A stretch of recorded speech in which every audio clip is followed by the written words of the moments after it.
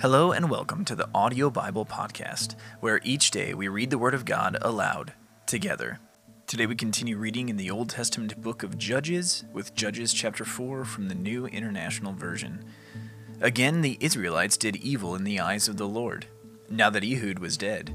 So the Lord sold them into the hands of Jabin, king of Canaan, who reigned in Hazor. Sisera, the commander of his army, was based at Harosheth-Hagoyim. Because he had 900 chariots fitted with iron and had cruelly oppressed the Israelites for 20 years, they cried to the Lord for help. Now Deborah, a prophet, the wife of Lapidoth, was leading Israel at that time. She held court under the palm of Deborah between Ramah and Bethel, in the hill country of Ephraim, and the Israelites went up to her to have their disputes decided.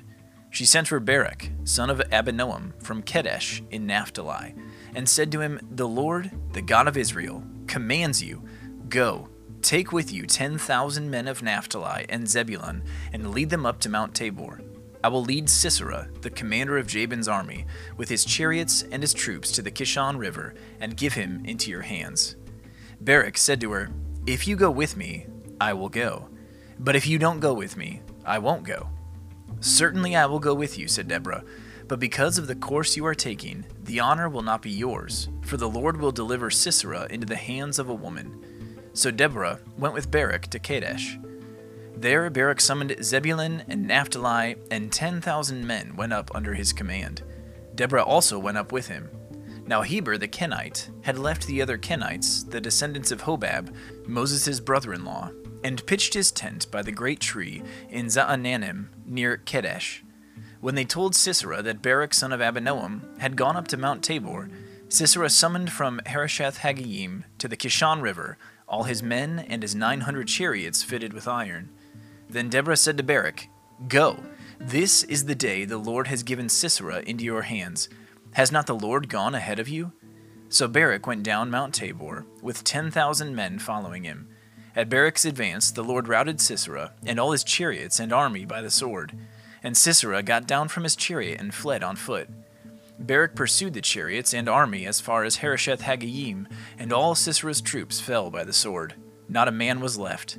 Sisera, meanwhile, fled on foot to the tent of Jael, the wife of Heber the Kenite, because there was an alliance between Jabin, king of Hazor, and the family of Heber the Kenite. Jael went out to meet Sisera and said to him, "Come, my lord, come right in. Don't be afraid." So he entered her tent, and she covered him with a blanket. "I'm thirsty," he said. "Please, give me some water." She opened a skin of milk, gave him a drink, and covered him up.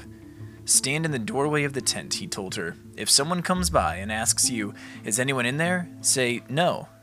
But Jael, Heber's wife, picked up a tent peg and a hammer and went quietly to him while he lay fast asleep, exhausted. She drove the peg through his temple into the ground, and he died.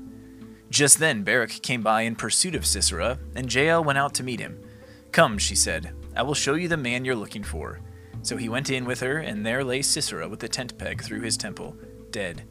On that day God subdued Jabin, king of Canaan, before the Israelites, and the hand of the Israelites pressed harder and harder against Jabin, king of Canaan, until they destroyed him. Thank you for tuning in to the Audio Bible Podcast today. This has been Judges chapter 4 from the Word of God.